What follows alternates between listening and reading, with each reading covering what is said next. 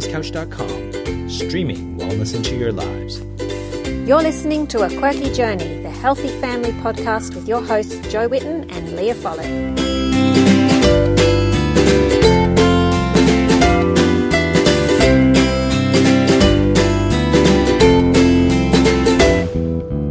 Welcome to A Quirky Journey. Join us as we share our family's journeys to good health. You'll find plenty of inspiration, tips and recipe ideas, as well as stories from everyday people who've struggled and overcome health problems and diet challenges in their own families.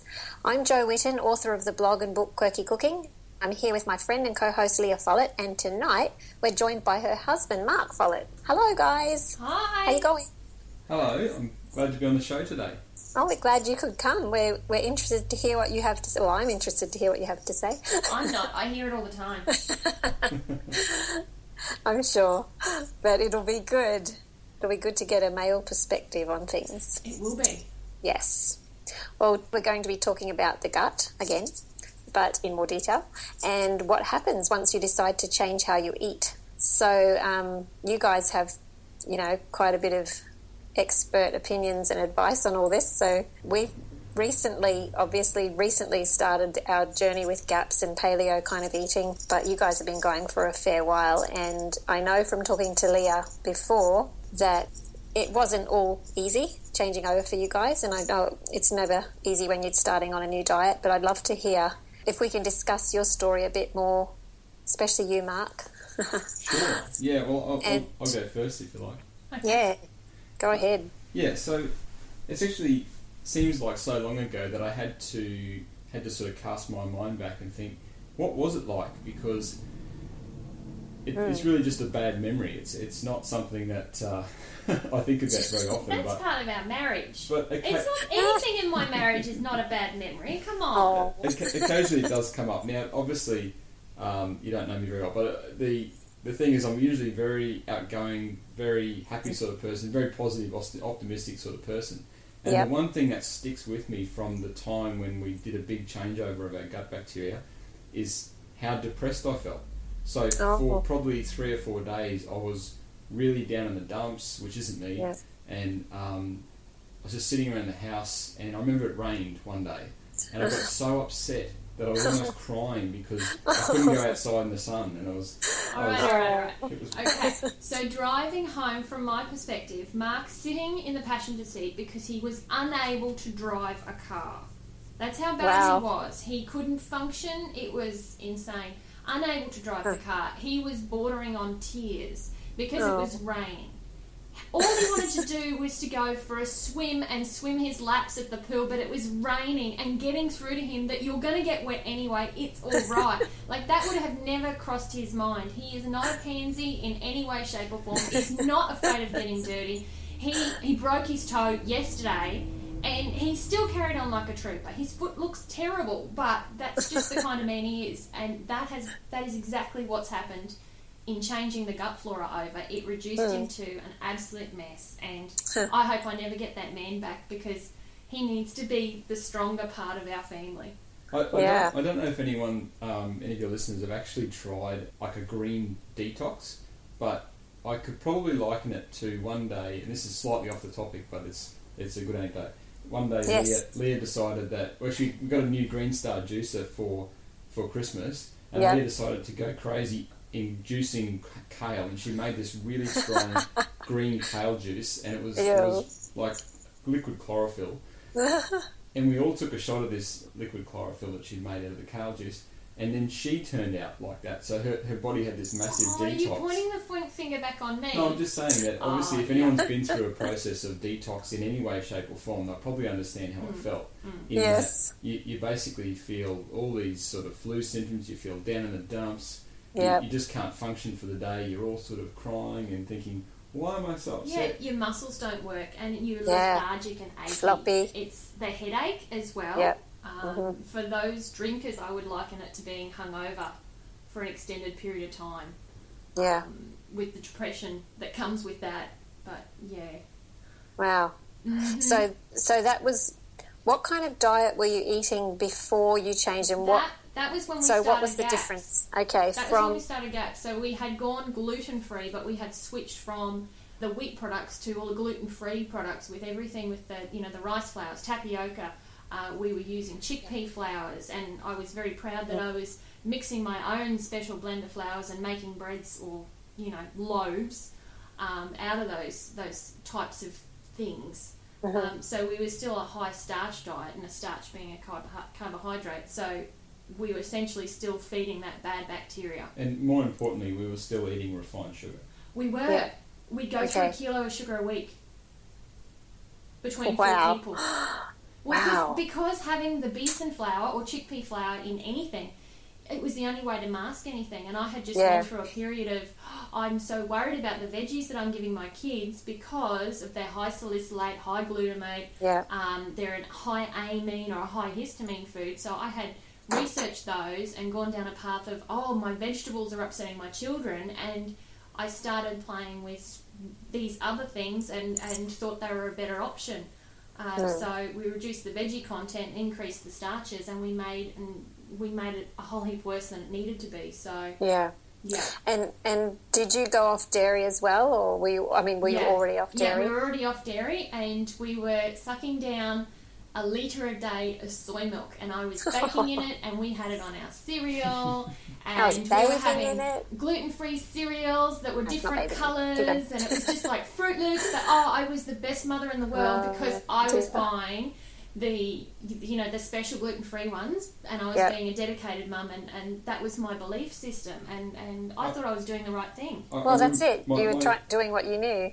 My favourite gluten and dairy-free meal, because I say meal because I had this several times during the day, would be a massive bowl of natural cornflakes with no preservatives added, and soy milk, and lots of honey on the top. So that would be a regular meal for me that was gluten and dairy free. I remember doing the same thing. But then when you look at it in macronutrients terms, it's honey, which is sugar, corn, which is a sugar, and then the milk that we were having was also high in sugar. Even though it was a soy milk, it was a commercially available one. And switching to, even when I woke up to the fact that that's what I was doing, and I switched to an almond milk or a rice milk, they still had the sugars in them. So until we actually woke up to ourselves and learned how to read labels, we just followed blindly and just accepted that because we were putting the extra effort in, we must have been doing the right thing for our bodies and for our kids. Yes, and so you've basically found that switching from that high sugar, high carbohydrate diet to the high fat, low carb diet, that's basically what you do now. That's where paleo kind of, Yeah. So we still totally hold a lot of GAPS traditions. But that's kind of where we're working now, and we concentrate on drawing our energy from the fats rather than from the sugars. So I've worked out my ratio for my optimum is, a certain amount of carbohydrates, and that's based off my current weight and my energy levels that I expend during the day, and that's right for me. But Mark, being a male, needs more protein and a little bit more fat or carbohydrate as well to go with that. So it's very specialised, I suppose, if you try and analyse it, but at the end of the day, if you're hungry, you go and get something to eat. And the choices that we've now got, much better choices, as far as energy. So, Jo, what sort of symptoms did you experience? Because you've just recently gone through it. We're trying to recall what it was kind of like. I imagine it's a lot more fresh in your memory, or perhaps even continuing in your memory. Well, I think, thankfully, I already was having very low grains, and I was already dairy-free and low sugars, but obviously not as low as they should have been. So we sort of went slowly backwards with the GAPS until we were doing close to the intro diet, and then when I had the time to be at home, we started the intro diet.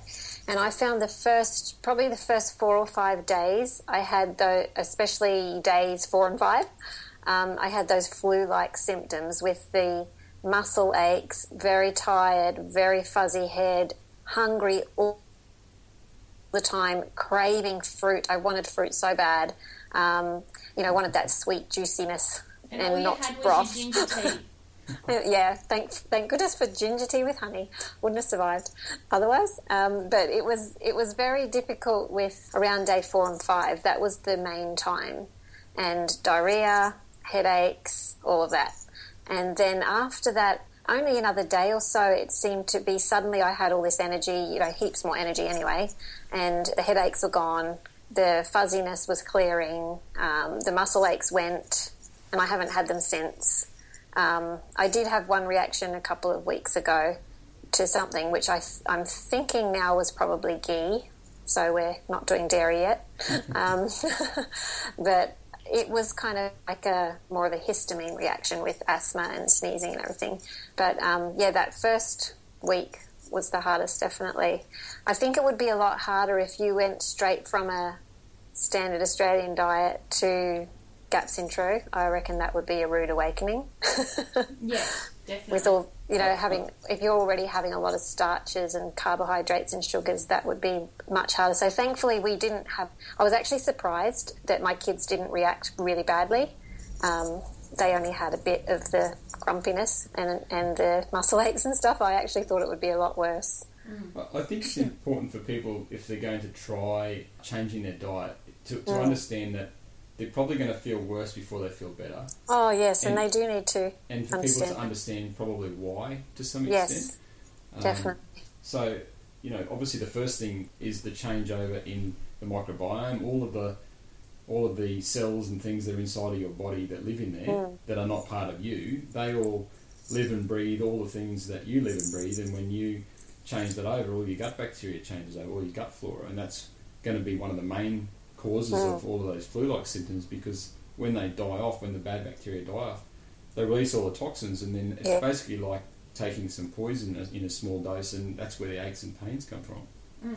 But also some of those bacteria are energy-producing bacteria as well. So you've got a changing of the guard happening, and your energy levels drop, and you're lethargic because those, even though they were probably higher levels of pathogenic bacteria, you've still got a lack in your energy sources there, and coupled with that, the inability to break down those foods, because you may have gut issues outside of the bacteria as well. And probably, Joe, the reason that you had a slightly easier ride to what I had is that you were going from... She was tougher. She was tougher. She was tougher. Definitely. Girl power. And a good health coach to help. Oh, yes. Of course. But for me, it was the changeover in the microbiome coupled with the changeover in changing from eating nearly primarily sugars all the time to eating fats. And I think... Sounds like you were probably eating a mixed diet of which is of a reasonable quality to start with. And as you said, if you started from the standard diet that's recommended, the standard Australian diet, and went to something like GAPS, it'd be a huge changeover, because you'd be changing your microbiome, but also changing your body over from one type of fuel source to another. So I think that would take longer than a week to get to that point. Yeah, well, a few people who are doing GAPS at the same time said to me they were surprised at how quickly, we were going okay quite quickly, and some of them are sort of stuck still in the first couple of stages, and they're like, oh, that's not fair. But, I mean, I did probably put ghee in too quickly again. But that's the nature of GAPS, isn't thankfully, it? I think... You have to be flexible, and you've got to keep a food journal and a tab of where you are, and no two members in the same household have the same experience either. No, that's right. You can be totally different. Yeah. I must tell you one more thing about the die-off stage. My husband kept telling me how dreadful I looked, and did I really know what I was doing, and are you sure this is a good idea? I'm like, I'm supposed to be sick right now, okay? Yeah. I'm meant to look like this. But what a scary thing. If you didn't know that you were supposed to feel like that, you could definitely see that you were getting sicker and worse, and by the end of that 2 weeks, I think some people just give up and then put that aside as that it was their failure, or the diet didn't work, or that's it wasn't a good time for them, but really they've got to ride it out, and that duration is different for everybody. I think that's the same. Yeah, you'll hear people go off about, going low carb, high fat, and how terrible it is, and they, would probably get to that stage and see someone getting to that stage and say, "See, told ya." But I knew that from all the other people's stories that I'd read, I knew that you pull through that and you feel really good just after that. So I'm like, no, you wait a couple of days, then it was right. A couple of days and I had all that energy, so it's good. Good girl. Yes. And how are you feeling now? Like, are you probably how much into it are you? Sort of 6-8 weeks into it now. Let's see. I think we're 2 months into it. Yeah, Yep. Pretty much we started the 1st of October with the intro diet, so now we're at the end of November. And I'm feeling good. The kids are doing pretty well. I had a couple of setbacks, but mostly we're all around about stage 5 with a couple of things that we've taken in and out. But, doing pretty good, I think, for 2 months to stage 5. It's interesting. One of the things that I'm really interested in is how all of this stuff we do with diet works with the way that we work in our jobs. And for me, I work in engineering, and I work with a lot of people that are similar to me in the way they think, and brain function is a very important part of the job that we do.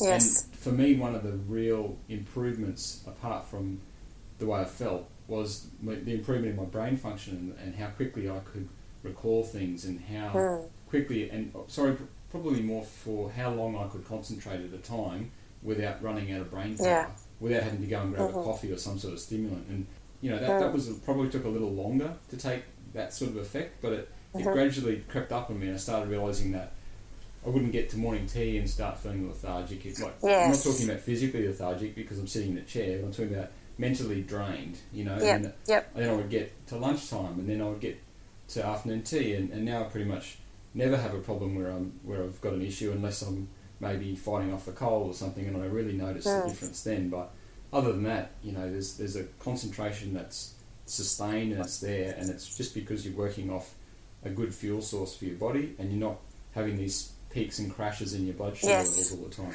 Well, that's the biggest change I've seen in my life, probably in my health, is, 10 years ago, I would have to eat breakfast the minute I got up. 6 o'clock in the morning, I would have to eat breakfast. I was starving by then, shaky.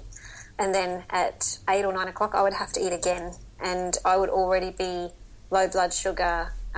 If I went till 9 or 10 without eating, I would get completely hot and shaky and headachy and angry, that hangry thing. Yeah. And it was like hot flushes going over me, and I felt sick. If I didn't eat, I would just almost faint. And it was constant all through the day like that, up and down, up and down, up and down. And now, I noticed the other day, I had a cooking class at someone's house, and I was rushed all day. It was one of those days where I had to get ready for that, and then I had to get there, and then it was 3 hours class, and then I had to get home and make dinner. And I had a good breakfast, and then I had a tiny bit of something to eat as I rushed out the door for lunch, cooked for 3 hours, and then got home and made dinner. And I thought, you know what, I stayed alert for that time. I didn't do that low blood sugar thing. My body's totally changed. It's amazing, really. Just the way that your diet totally changes the way, like you're saying, the way that you can concentrate and the way that you can have that sustained energy. It's good. Definitely. It's quite freeing as well, because when you start moving into this type of eating where you're using your fats as your main energy source, for us in our house, we've got the blessing of being able to homeschool our kids, and that works in well with both of our careers and our work. So for us, we've got the option of cooking breakfast and cooking lunch and cooking dinner. And Mark and I, we have a cooked breakfast and a cooked dinner, and we don't usually eat during the day, but there's always going to be leftovers for the kids. But it's that sustainability, and for us, it's, if you're not feeding an adult that extra meal in a day, it really does reduce the overall costs on the weekly budget. Yeah, definitely.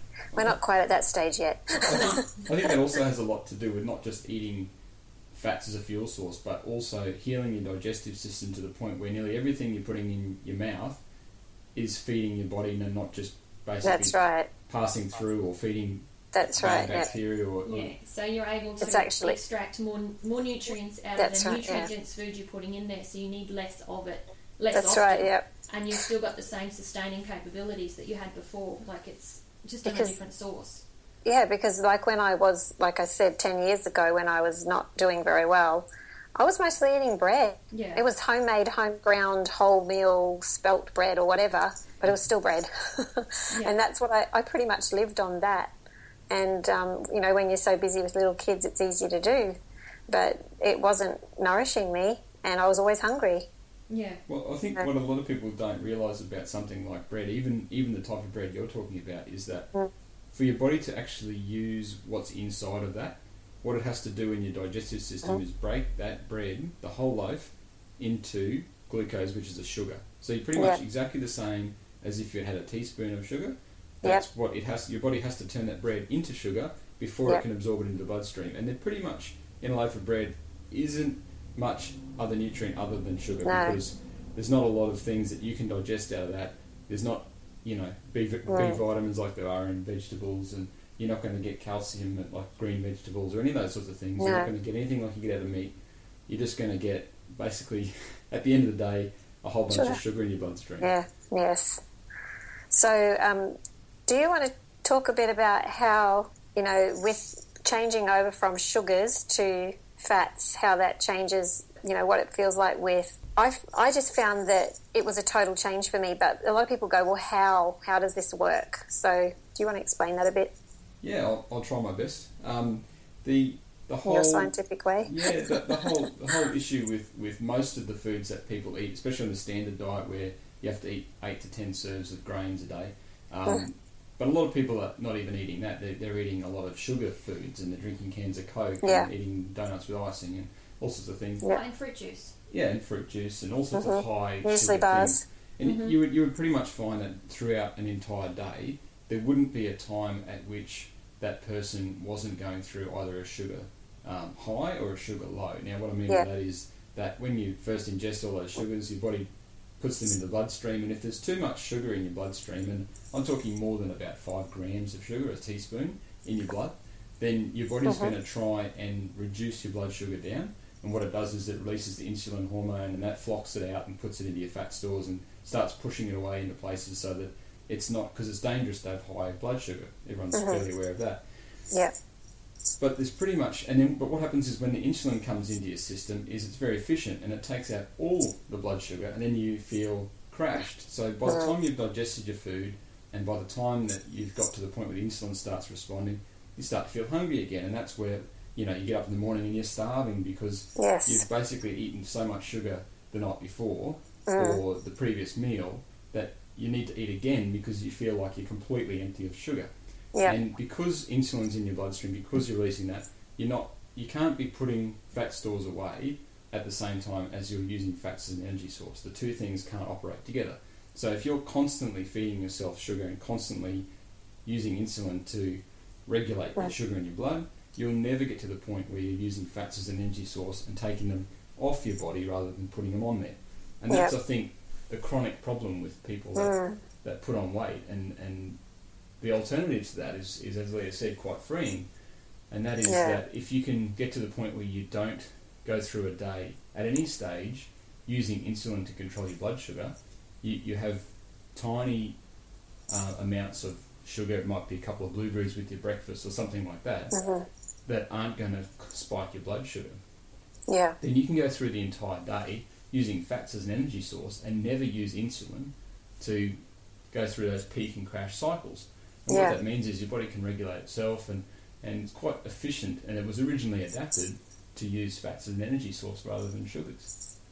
Yeah. Definitely during times of famine or scarcity, we were then able to prolong energy over that duration until the next meal. Mark, I remember, and I don't remember clearly, but I remember that when we were gym junkies, the best time of the day was to get up first thing in the morning and do the exercise, because that was when you were going to have your optimum fat burn. Is that because you didn't have the sugars in the bloodstream? And is that because the body could then take the fats out of the cells and put it back into your bloodstream as a source of energy? So then you were burning. Is that burning zone? Certainly when we were working on that at the time, that was the theory. That was the theory? But I think the problem was that we would probably go and get ourselves into that state over a period of half an hour. We'd go for a run with nothing in our system, and our body might start the processes of taking some of the fat stores and turning them into the energy source that you need to do the running. But the problem is you probably come home and have a massive breakfast as soon as you... I always did, because I had prolonged, and I was shaky when I got in the door. Yeah. And then I just craved, and I think I ate twice as much breakfast after that, which was usually, extra bit of toast and maybe toast and cereal, and I always had a really milky, heavy coffee on top of that. Yeah. But it was just, something that I just reflected on was, when is the best time, and how do you burn fats? Like, can you burn fats whilst you've got sugar in your bloodstream? No, it's impossible. It's impossible, as long as the insulin is still floating around in the bloodstream, and then the sugars can't, or the fats can't come out of their stores because the sugar's floating around in there, because the insulin in there. Yeah. Is it better then to do this sort of diet for weight loss, I suppose? Or, that's not the focus of the reason why you do dieting, but, when you look at someone like Jimmy Moore, he's, this amazing, big-hearted, beautiful man that's been doing these podcasts, and his thing has been a high-fat, low-carb, and he eats, I've seen him eat, on his shows, he'd have, those little packets of butter. He'll go to the restaurant, he'll say, look, bring me more butter than you ever brought a person in your life. And he'll have one of those little packets of butter with every bite of his meal. And it's just there's that much in it. And he's doing it from a weight loss, health restoring area. And it's a bit different to what we're doing. We're sort of using it to maintain our body mass, and because we're happy with the size we are. We're, happy where you are. Trying to utilise the healthful benefits and not overload the system with having to produce too much insulin throughout the day, because that's an extra wear and tear on the body that you really don't need. Yeah. I think one of the mistakes that people make when they decide to try and lose weight with a low-carb diet is not increasing their fats. Now, that doesn't necessarily sound like conventional wisdom, because it's not, but it actually relates back to the way that we were obviously adapted to operate. And Jimmy Moore's a perfect example of that. But one of the other people that we like, we've read the book, is John Gabriel. And one of the things that he says, and I think it rings true for me, that people that are overweight are actually, their body is actually nutritionally starving. Yes. And because a lot of the food that they're eating doesn't have a high nutrition content, their body is then craving vitamins and minerals. But they only feel the feeling that they are hungry, and they put more carbohydrate, more sugars in there. So I think what you need to do is, if you wanted to lose weight, you need to feed the nutritional requirements of your body. Otherwise, your body will not release the fat stores, because it still thinks that it's starving. Yeah. Okay, so it doesn't matter how long you hit the treadmill, as long as you don't. And I've noticed this, and it's something that I cover with my coaching, is if you're not eating correctly and you haven't increased the amount of vegetable matter that you're consuming and those more nutrient dense foods, you're not going to lose the weight, because your body is doing everything to preserve your life, and it's under this false impression that you're in starvation mode, you're in survival mode, so it wants to hold on to everything it's got, and it's really hard. So, for some people it's trying to lose that, the last 5 or 10 kilos that they just can't move. Well, it's either because they've got the excess toxins stored in those fats, or they haven't got the nutrient-dense foods to back up the weight loss that they want to go through. Yeah, that makes sense. I know my body was starving. I'm on the other end of the scale. I couldn't gain weight back, when I was not well. But, definitely the cells were starving, and I craved all the time. So it's so good to be out of that vicious circle. Well, and those cravings, you eat and then you feel guilty because you're craving those things as well. It's quite a hard cycle, and I've been there. Yeah, and I have a bit of joke with my friends, they say, they tease me about chocolate and how I can't have chocolate at the moment, and, how are you surviving and everything, because I've always liked chocolate, but do you know what, I've never, for the last few years, I haven't craved it. It's been something that I might have one piece, after dinner or something, and it's not really I don't have to have it. It's not something where I sit down and I have to eat the whole block if I start, or anything like that. And I'm actually not even really missing it. I mean, I did see your chocolate mousse, and that was pretty nice looking. Yeah, I'm pretty impressed with that. I think it comes back to my little holiday with you. I think I'll have to try that as soon as I can have chocolate again. But it's not something that I feel like I have to go get chocolate right now. And it's because my cells are nourished. I don't feel like I really need anything. I'm okay.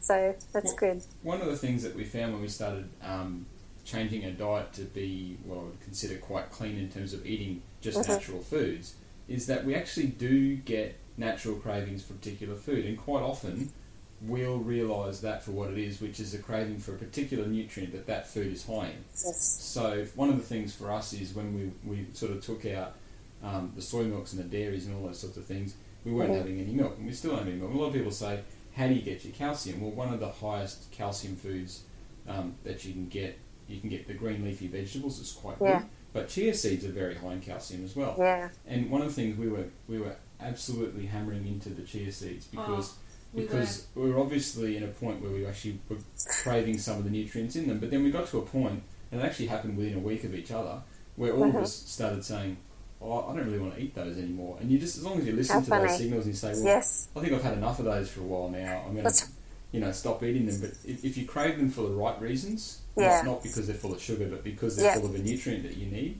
I think that's a really positive thing to start listening to. That's a good thing. Yeah. It's funny you should say that because I was just saying this week, I really want chia pudding. I just want chia seeds, but I don't think I'm supposed to be having it yet, so I'm waiting. But yeah, that's something that I understand what you're saying. There was a lady I was talking to the other day, and she was saying when she was pregnant, she was a vegetarian, but she just craved meat. And she was cooking up a dinner for her family, and she was cooking all these lamb chops. She had 6 lamb chops in the pan. She said, I sat there and ate every single one. And she said, I knew it was like, she said, I was disgusted with myself while I was eating it, but I just had to eat them. I just could not stop myself. Yeah, I still have those moments, and pregnancy is not an excuse for me. It's just like, it's in season, I'm going to eat these, and we don't eat a lot of food, and I eat what's in season, but if I go to the grocery store by myself, I will eat half a pound of blueberries. When have you ever gone to the grocery store? It's not too bad. The grocery store. Sometimes I go, we need toilet paper and the other sorts of things. But it's just kind of a bit of a joke. Okay, so once a month I go to the grocery store. We hardly that's pretty good. Go to the grocery store. Good. It's usually just whatever we can get at the markets, and it's interesting at the moment because we're going to the markets and the season here is changing, and that means that the food is changing, and all the things we've been eating for the last 3 months are disappearing from the market, and all these different things are coming in. And the other day we tried a new thing we'd never had before, a soursop, which is a bit like a custard apple, and we just saw it and went, well, obviously those are in season because they've got a massive box of them at the market. And they were cheap. They were cheap. They were cheap. So, I mean, that's the biggest indicator. If it's at the farmers markets and you can get an absolute glut of them for next to nothing, then they must be in season. Yeah. And avocados. That's how we were raised. We ate like that growing up. Well, ours are finally coming down in price. Yay. Our avocados are $1 each, so we buy about 20 to 25 a week. No. Yeah. But we can only do that at this point in time. We would never do that when, because over winter they were like $8 each. There's no way we do that. No.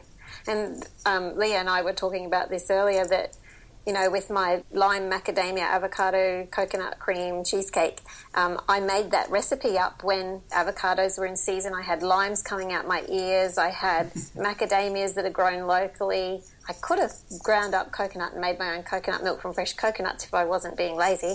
But lazy or lack of time? Lack of time. Okay, clarifying. Yes. Fine, moving on. So I could have, it was a local in-season type food, so I went, okay, what can I make with this? And I figured out a cheesecake. And then I have people who make it, and they live down south, and it's not the right season, and they say, that cost me $30 or $50 to make that. And I'm like, well, that was the wrong time of year to make that. Yeah, but I bet it was nice. I bet it was. I bet it was really nice. It's very nice. It's probably equal to your chocolate mousse. Oh, really? Here we are. Laying down the cards, right. I think that's a challenge. I've not seen your recipe, but I've actually got one similar I used to make, which I haven't made for ages, which is like a key lime pie. And it sounds like a very similar recipe, that it's coconut and avocado with a macadamia nut base and lime juice. Yeah. Oh, yum. Yes. Well, we should quickly give a few of our tips for including these kind of foods in your diet. So What's some of your best tips for getting some good fats into your diet for a source of energy? Okay, so we have salad for breakfast. Yeah. And it's always got avocado and a cold pressed oil of some sort, so an olive oil, macadamia style oil, so we're getting our fats in there.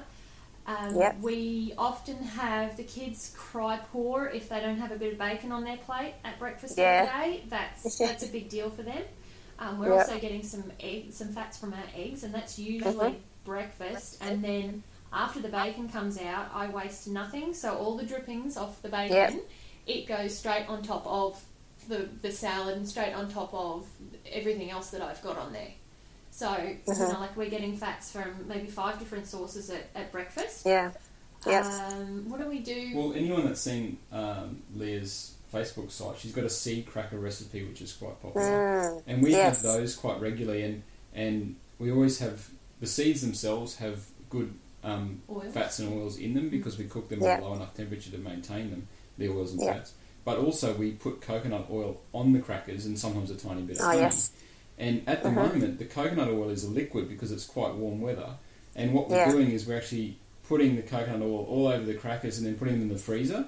And the coconut oil solidifies in and amongst the matrix of the cracker seeds. And they're fantastic at the moment. So what a great idea. So we've actually worked out we can get about 8 different types of fats, because variety is important with fats, into our breakfast. You know, between all the things Leah mentioned with the eggs, the bacon drippings. And the seed crackers are kind of like your toast. Yeah. I don't eat Nice. them, but the kids still really enjoy them. Yeah, a bit of crunch is nice. Well, they do. And they love their carrots and those things they often have. Gabriel prefers, he's 5, he prefers more like a platter. He is a little lazy with the knife and fork, so he's quite happy to eat whatever I put on there as long as he can pick it up and use it, you know, as crudité or, you know, like some sort of dip thing going on. But, you know, like he'll usually eat everything that we're eating. Okay, so a couple of my tips. Now, I used to cook everything, all the meats, on the barbecue, on the grill. So the idea was that you would get lamb chops and you would cook them on the grill till they were kind of dry, really well done and dry. But all the fats from them had dripped through and burnt off and all that sort of thing, and you know, become a big mess on the roof of the patio. That's right. And look, that methodology in cooking for us has completely changed. Now everything we cook is generally in the oven on as low a temperature as is feasible, and then we always keep all of the oils and the drippings from whatever meat we've cooked, because the other thing is that we always buy, and I'm the one that does the meat buying, because I'm very good friends with our butcher and farmer, he's both, is to just get the fatty cuts of meat, and they're usually quite cheap compared to the fancy cuts as well. But one thing that people often mistake a low carb, high fat diet is they also think it's a high protein diet, and that you have to eat lots and lots of meat. And by meat I mean the protein content of the meat. And it's not true. What you're trying to do is maintain, you know, around that sort of 20% perhaps protein content in your diet that you would have under the standard Australian diet. That's kind of the thing they've got right on that diet. And you're trying to make up all your other energy needs from fats. And that's, if you don't eat butter, which a lot of people use butter as that, give me more what we were talking about before. If you don't eat butter, then you've got to try and come up with some other sources of fat that don't come with protein wrapped around it.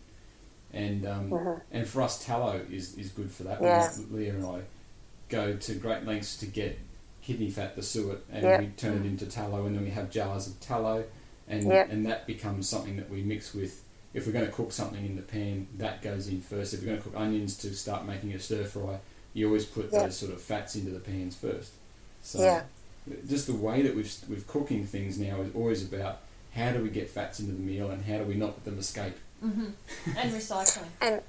And I find the flavour is so amazing. I've had kids come over that, you know, our kids' friends and stuff, and they say, wow, this is so yummy, because you're slow cooking and you've got the fats in there and the flavour is amazing.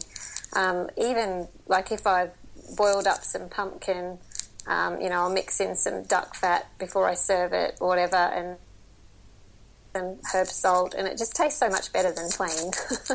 Absolutely. So, It does. And you don't need yeah. fancy seasonings either. So, No, I mean, you don't. for us, that's brilliant because, well, we don't use a lot No. of the seasonings. They're expensive, and a lot of the seasonings that we would like to use or, I don't know, crave or like the cayenne peppers and paprika and those sorts of things, like they're a sparingly used thing for me especially, because I don't do well on nightshade plants or vegetables or those sorts of things. So they give me a little bit of a histamine response, and I don't feel real great on them. So having flavoured, like well grown, well produced, and flavoursome meals.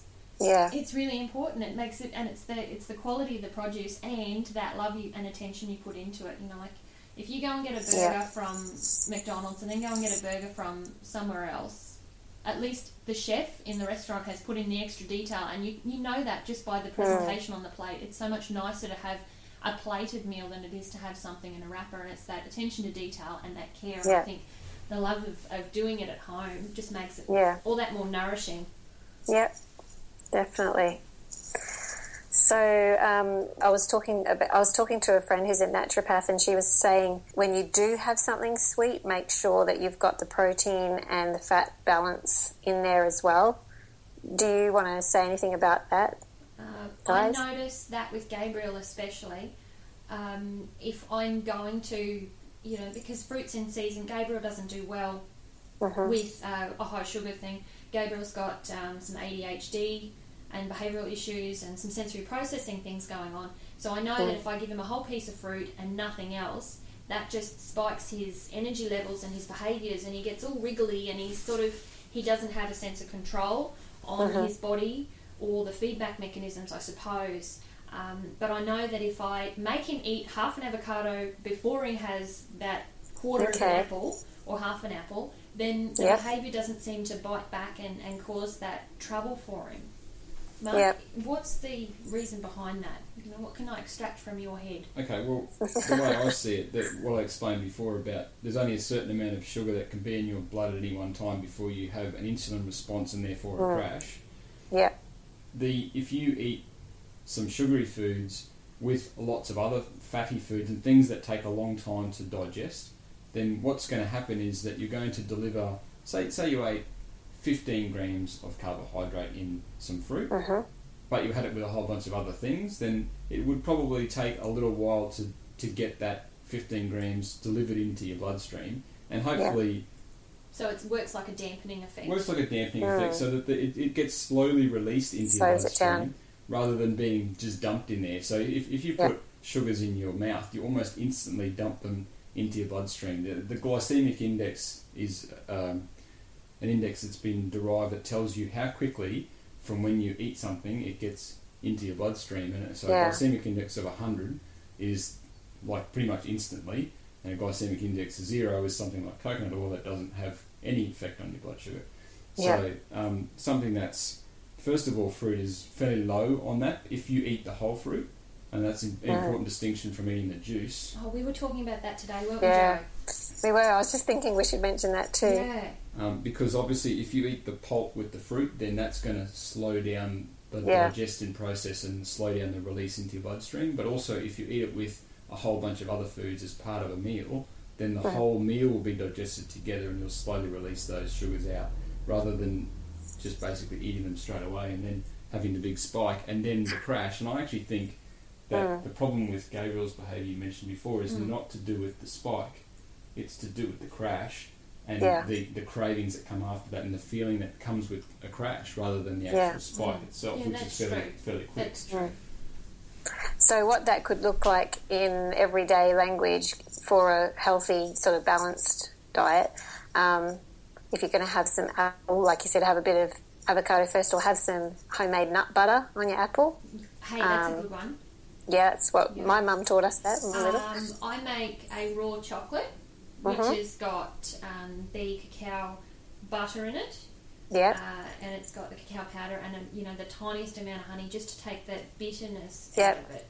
And like I've usually got those in little tiny portion sizes frozen in the back of the fridge, and there's so much fat in those that I'm quite happy to give those to the kids. I know that chocolate is supposed to be a special occasion food, but in this house, it's, it's an everyday food. If my kids wake up and they want some of my chocolate pudding, which is essentially, no, I won't. Yes, you can't tell. Say because it's a secret and I'm relaunching and doing things, so I won't say what's in it yet. Well, actually, no, I can, because by the time this airs, it will already be out. It's fine. Okay. I just had a little heart attack. I'm okay. Okay. So the secret to my recipe is that it's got pumpkin in it. Yahoo! So even though the kids are saddling up at breakfast and they've decided that they're having chocolate mousse, they're actually having a serve of vegetables, so they're getting their pumpkin, and then they're also getting the avocado in there as well. So then they've got their veggie, and then they've got a serve of fat, and then they've got the coconut oil in there as well. So that's another serve of fat, and then they've got the cacao in there as well. And it's got so many health benefits in the cacao, and it's got resveratrol. I know that superstars, can afford to have injections and capsules of this stuff, which is supposed to be the anti-aging cure to beat all cures, and it's a high antioxidant thing.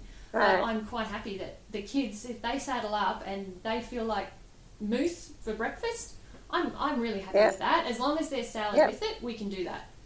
Salad and mousse. Salad and mousse. What did you have for breakfast? Or sometimes when you make some of those cakes, it's I've got a girlfriend who made an almond-based cake, and her kids had cake for breakfast before they went to school, and they were talking about good foods and bad foods at school. And, what did you have for breakfast? Oh, I had chocolate cake. And, to everybody else, they might be thinking, oh, I can't believe that mother giving her children cake for breakfast. Mother. But I can tell you, it was, a chocolate cake made on almond meal. Superfood cake. And then on a raw cream or a fermented cream or something like that on the side. And probably a serve of bacon. So the amount of nutrient in that food, even though it still appears to be quite junk food, it really isn't. Yeah, no. Well, I think what Joe really we used to often have... Go, sorry. No, keep going. I was going to say, what you probably wanted in response to that was not all the ridiculous things that you can have for breakfast that have low sugar. But where's the fun in that? I love it. That's the child and the kid in me. It's brilliant. I've always wanted, because I didn't grow up with those things. I think what might be more helpful to people is to say what you actually do on a daily basis rather than something that happens once a year. Which is you get up in the morning and have the breakfast you described, which is the fats and the salads. Yeah. Right? And then you might have 4 blueberries. Yeah. That's kind of the amount of sugar that we're talking about on a plate full of food. Or for me, it might be have the big breakfast with the bacon, eggs and salad with some sauerkraut. We forgot to mention sauerkraut. With the sauerkraut, and then I might have a cracker with half a teaspoon of honey on it. Oh, and my chocolate mousse, it actually spreads really well as a chocolate paste on crackers. Yes. I'm just mentioning that, Joe, because I know how That's much okay. you can't wait to get back to that chocolate. I'm fine. My cells are nourished. You're cheeky. So I think in terms of total amount of sugar in a practical sense, we're talking maybe a teaspoon with a meal or 2 teaspoons at the very most, and not 2 apples. Or I've got to tell you one of my daughter's favourite breakfasts she's come up with while we've been on Gaps. She's a crazy kid. Which one's this? Is this Cassia, the youngest? Oh yeah, She makes scrambled eggs with lots of coconut oil, and then she puts them on her plate and she drizzles a bit of honey over. So that's her favourite breakfast. Have you made? I make for the kids. I used to do like a pancake out of eggs. So I do scrambled eggs, and then I do like a really thin omelette out of them, and then I'd make them into a stack. So it was essentially just eggs. Well, they do the eggs and pumpkin. Yeah. Pancakes, just pumpkin and egg. Yeah, and cinnamon. Just pumpkin and egg. Or using the egg as a wrap. Yeah, that's right. That's a good one. Mm. So she felt like, well, it's pretty close to the pumpkin and egg pancake, so I might as well just have the egg. I love that she tried. She's so good. She loves it. Well, there was something else I thought of before, but I can't... Oh, the juices. We were going to mention the juices. Okay. So when you do have those extracted juices, how you get that great big sugar rush. So that's one thing that I did put in when it said to put that in and try it with the Gaps stage 5, I think it is. It says, yes. And it's pineapple or whatever stage it was to start. carrot, isn't it? Carrot and apple juice. So we did a bit of carrot and apple juice the other day, and it was not a pretty thing. Oh, seriously? No, it kind of went right through me. So dear. And I had always had that idea that I think it's better to have the juices with the pulp or in something else. And I was talking to this naturopath friend, and she said if you're going to have the juices, mix, cook them with some gelatin and set them like a jelly and have it like that, because then at least you've got that protein to help, slow things down, like you were saying, and serve it with something fatty. So don't just have the juice on its own. She said that that's one thing she would sort of tweak a bit with the GAPS diet is be careful with those juices. Yeah. So I thought that was interesting because I did have a bit of a reaction to that. Yeah, I think people usually think that juice is only a problem if you're talking about things like apples and oranges, but in reality, there is a reasonable amount of sugar in things like carrots. In carrots, beetroot have isomalt in them, and those types of things. And capsicum, how sweet is a capsicum? Yeah, and they're not an issue if you're not going to gnaw into a whole beetroot and then and you're not going to eat 5 of them, but you would likely juice 4 or 5 carrots plus a couple of beetroots and have 1 glass of juice. And if you think about, okay, on a whole bag of carrots before I spike my blood, but the reality with sugars, the reality is that when you're juicing, you do go through that many carrots. Yeah. But if you were to actually eat them, there's no way you would eat that many. No, that's right. So I'd rather have like a boost juice where it's all ground up together, but we can't really do that yet because we're not up to the raw veggies. So, we're sort of slowed down on the juices there. Yeah. We'll stick to the jellies and things at the moment. We've got a juicer, but the only thing we use it for is making coconut cream. Oh, nice. That's the only thing we use it for. Yeah. It's a bit elaborate to have such an amazing juicer just for that one thing. And then we don't, like coconut cream is maybe twice a week sort of thing that we're using at the moment. You don't use it to make jellies, make your juice for jellies? No. Not really? No, it's for my jellies, it's usually just a bit of lemon juice or a bit of lime or, like I'll just use plain with some vanilla bean or that sort of stuff. Or some tea? Some tea, yes, I was using tea, some rosehip tea. Nice. And those sorts of things. Turkish delight. Yes. Yeah. Yeah. So that's kind of where we're at. Well, we better finish up here because we're getting close to an hour again, as we do. Oh, yeah. That's okay. And we had a third we person. We can blame him. Well, yeah, add another person. You've got to add more time, see? Oh, okay. But you guys had a couple of ideas of some good places to get some info from about eating this way. Mm-hmm. Did you share those? So, obviously, if anyone's starting GAPS and wants more information, you can go to the GAPS Australia website. Nora Gagaudis has got a podcast which you can listen to. She's got a book which you can read, you can buy from Amazon, or she's got a blog as well. And it goes back to the more primal reasons and the evolutionary reasons why we're using fats as an energy source. So if anyone's really interested in the science behind that, her stuff is quite reasonable as far as comprehension. I still have trouble in identifying what she's actually saying, and I read it once and I go back and read it again, and then I've got it. It's just that you need to, don't be afraid of that. It's just language that you don't use on a day-to-day basis. But once you've got those few body parts and those few processes under your belt, as far as language, you can read and understand that, and it is just brilliant. Who else, Mark? I would say that for Mark Sisson. For us guys, probably something a bit more masculine, and maybe most guys probably don't want to go through the GAPS process, or they're feeling okay, but they just want to go to the gym with more energy, or they want to lose a bit of fat around the middle and hit the gym a bit harder and get some muscles, that sort of thing. Probably, if you're into that sort of thing, then Rob Wolf's book is a really good starter. It's about the paleo diet, and it explains in really good detail, but in understandable terms, about fats. And also, which something we didn't talk about today, is all the different types of fats. Yeah. And the importance of the balance of the types of fats that you have. Yes. So you're not just well, that'll eating... be something for another that's a whole podcast. episode. Yeah. I have to write that one down. So Rob Wolf, my recommendation. Okay. What about Mark Sisson? He's got a 21-day challenge book out at the moment, and it's all about epigenetics and reprogramming using a primal style diet, but he still includes a bit of dairy and that sort of stuff in there. And that's a really light, easy read. You could read it over the course of a weekend. Lots of pictures, great graphics. That would probably be my most acceptable, easiest starting book, I reckon. What was that one called? It is Mark Sisson, and you can go to Mark's Daily Apple.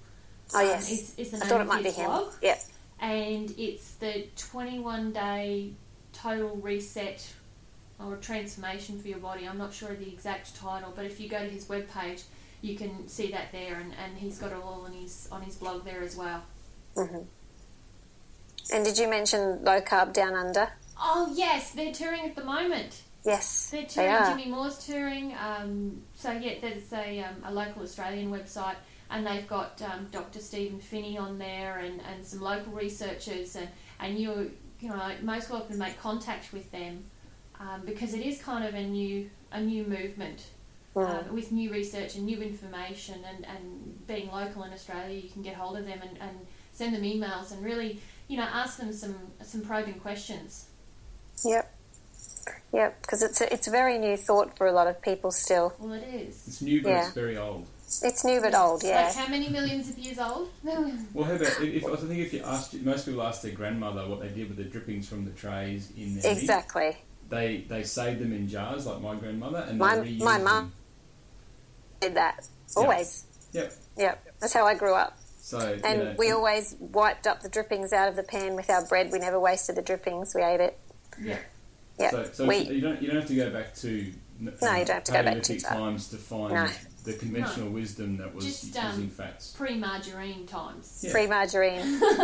Do you know what? I have a sad secret. When I was a teenager, I tried to get my mum off butter and bacon and fat, and I said, no, it's really bad. You've got to have margarine. Butter is bad. All that stuff's bad. And she'd argue with me about it, and she'd say, your grandparents and their parents, we've all had it, we've all eaten it, they're healthy, they live to very old ages, like 100, and it's like... And they've got great cholesterol. They haven't had dementia, they've got great cholesterol, they're healthy, they're this... And I'm like, no, it's bad, you can't have it, And my mum sort of went towards that new way of thinking eventually, and she got really high cholesterol. And when she... Don't listen to your daughter. And when she, I don't know what happened, but she went back to the more traditional way of eating, and her cholesterol's fine again. Yeah, a lot of people experience that. Yeah, so it's funny. I apologised to her in later years. Said, sorry about that, Mum. You knew better than me, after all. See, you should always know your mum knows better. Yeah, we're definitely going to have to have another episode on fats and cholesterol and all those topics, because there's a whole show in that. Yeah, definitely. Yeah, and I'm quite confident with the health coaching and the emotional, social reasons as to why we are designed or made to do things in a more practical way of explaining things. Mark, on the other hand, he has this photographic memory, so when it comes to recalling data figures and information, it's what he's saying, he's rereading it in his head as he produces it. So having someone that can do that, and to make up for my slight inadequacy in that area, is just a blessing. I'm so happy that someone under this roof has got a fully functioning brain, because it's very good. Thank you, Mark, for coming in. Yeah, no problem. I enjoyed that. Yes, because I'm shocking. I'll read something and I'll know what I think, and vaguely I know why, but I couldn't tell you exactly. Yes. And my husband gets very annoyed at me, because he's like, you need to give me the facts. I'm like, well, I can't remember exactly, but I know that it's bad. You would or I remember know that it's the good. book it's from, and if you go and Google it, you'll know exactly where it is. But I think it's the order of importance. You need the more practical information and the hands-on and the emotional reason as to why and how. So I just need a photographic memory. That just squeezes out all those numbers. Maybe as I get my fat level's higher, I'll get a really good brain like Mark. It certainly helps. I'm going to go and do some brain training exercises, and I'll see you in 6 months, and we'll revisit this conversation. I'll see if I can retain anything after that. That sounds like a good plan. Well, we better finish up. So thank you so much, guys. Thank you, Mark, for coming and joining us. That was very helpful. You're welcome. And I hope everyone enjoyed it and that you'll come and check out our website. So Leah has her website up and running now, and it's called... What is it called? AQJ Balance. So okay. AKESIS balance.com. Okay, and so you need to go check that out. Yep. And mine is Quirky Cooking. We've got our Facebook pages as well. And also come and subscribe to our podcast. That would be great on the Wellness Couch. I don't have my notes in front of me and I can't remember exactly what to say. Oh, well, that's okay. Can I just put it out there that if there's any menfolk or any women that have any questions of a masculine nature or an athletic nature, if they want to contact Mark and want a more scientific reason, explanation, source of information from a male's perspective, even, being the male in the family and how to incorporate exercise and balance. Mark's actually been doing some coaching in that area as well. So if there's something that you need some guidance or help in there from a male perspective, he's more than capable in doing that. Yeah. So either contact Joe or myself through our pages and we'll pass that on to him. Excellent. Thank you. All right. So, yes, come and chat to us. Come and ask questions. We're here in lots of different places. You'll find us. We'll put the links on the blog as well, so you'll be able to find all these different sites that we've talked about as well. So thanks for joining in, everybody, and we hope you'll hear us next week. Bye, everybody. All right. No. See you later. Bye. Thank you. Hi, it's Damien Christoph here. 2015 marks perhaps the most important event the Wellness Couch has ever conducted. We've had 2 sold-out wellness summits these last years, but honestly, nothing will come close to our first ever wellness breakthrough.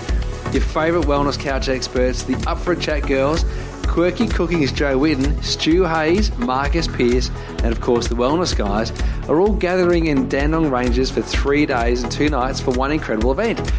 If you want possibly the greatest peer group in health and wellness to help you catapult your life to the next level, then we'd love to see you at the Wellness Breakthrough in February. For more information, go to www.thewellnesscouch.com. Whilst the Wellness Couch presenter endeavour to provide accurate and helpful information to their listeners, these podcasts cannot take into account individual circumstances and are not intended to be a substitute for health and medical advice from a qualified health professional. You should always seek the advice of a qualified health professional before acting on any of the information provided by any of the Wellness Couch podcasts.